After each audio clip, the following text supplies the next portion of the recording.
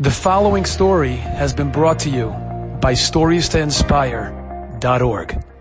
Razel Raskus was 19 years old when she started dating. I felt like I'm ready and I got this and I'm excited to meet the right one. And just like everyone else, I thought it would come super quick, super fast, super easy. And that wasn't the reality of my dating story. 6 years later, she was almost 26 years old and her worst nightmare was coming true. She was still single, still dating. Razel had a friend who went to school with her, went to seminary with her, and started dating around the same time as her, but she got married right away, and she was struggling with infertility. She was really struggling and broken from an IVF transfer that failed, and she didn't know what to do. She didn't know where to look. She didn't know where to turn. She was very despondent, and she actually said, maybe we can say Tehillim for each other.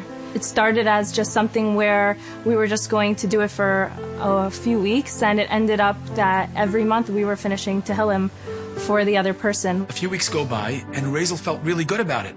She was davening for her friend, but she said, you know what, I might as well be davening for others, for other childless couples.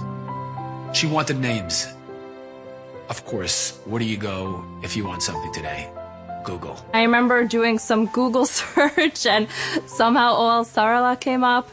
And I essentially just signed up. Ohel Sarala was the brainchild of Rav Aaron Leib Steinman. Rav Shlomo Bachner, who founded Bnei Olam, was once visiting Rav Steinman in Bnei Barak, and in the course of the conversation, Rav Steinman had mentioned that there are two things that keep him up at night. One is older singles, and the other, couples who can't have children.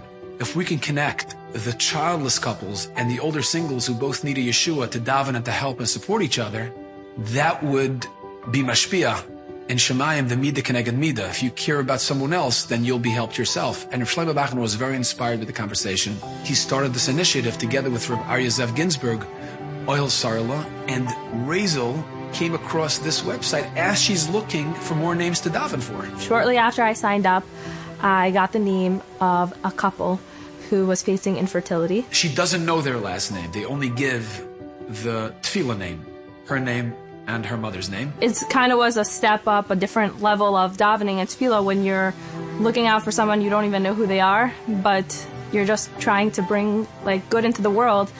And if you're that conduit for good, you can hope that you get some of that good yourself. Less than a year later, as Razel kept davening for her friend and for this couple, for this Ohel Sarala couple, she gets engaged.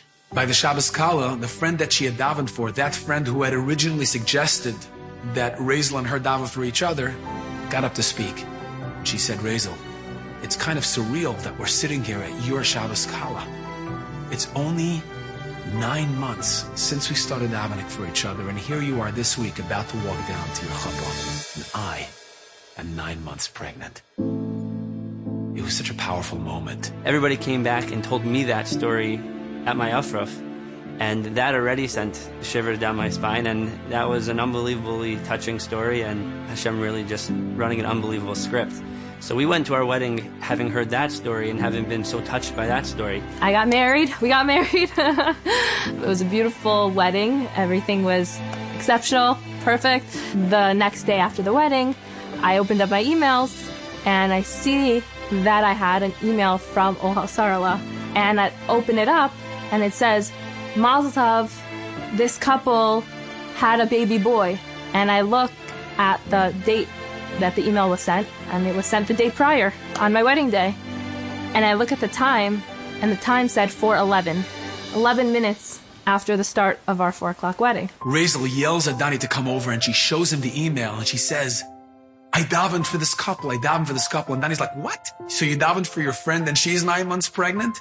And now you're davening for this couple, and they had a baby last night? I still don't know them. They still don't know me, but I know that somehow our tefillos intermingled somewhere along the lines and something connected, and we have some connection probably forever for being there for each other during our struggles. Donnie reached out to me with the story, and I was so blown away. I told Donnie and Razel, would it be okay if we come to interview you so we can publicize the story?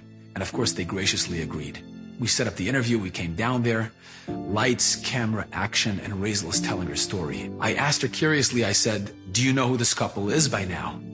And she said, I really don't. I only know their Hebrew names. Even if I heard their names, I don't think I would know who they are. And then there was a knock on the door. You can grab it. This is funny. Wait. Hello? What? Now, unbeknownst to Donnie and Razel, after they reached out to us with their story and we arranged for a time and a date to film them and to interview them, we reached out to Ol Sarla and we asked Ol Sarla to reach out to that couple and tell them the story and ask them if they would like to surprise Donnie and Razel as we're interviewing them so they can meet and Razel can hold that baby and the couple can meet the chassan that they davened for Razel. As soon as the couple walked into the door, within a split second, Donnie and Razel knew exactly who they were, and their faces said it all. Oh my goodness. Oh my gosh. Nice to meet you. Nice to meet you. Oh my gosh. Is this the baby? Yes. Oh my goodness. Welcome, welcome. It was just so beautiful to see two couples from two very different backgrounds, Litvish, Hasidish, who had davened for each other, who felt each other's pain, now meeting each other in times of joy, schmoozing and connecting and celebrating the fruits of their labor, of their prayers. And Razel held that little baby who today is 2 years old, David, the baby that she had davened for. It was such a powerful moment. It was so surreal. It was so meaningful. One of our crew members was so inspired as he was filming that he stopped filming and he asked Razel and the couple if they can daven for him as well. Razel's husband Donnie and the couple's baby David are living proof of the power of tefillah. But not just any tefillah, a tefillah that was inspired by the weight. It's the weight that generated that empathy that allowed for the tefillah to be fulfilled. When different people in Klal Yisrael cared about somebody else in a way that maybe is a very different form of tefillah, a much larger form of tefillah, it was there that a short 9 and 10 months later, both of these couples found their child, and Razel and I got to find each other. Enjoyed this story? Come again. Bring a friend. StoriesToInspire.org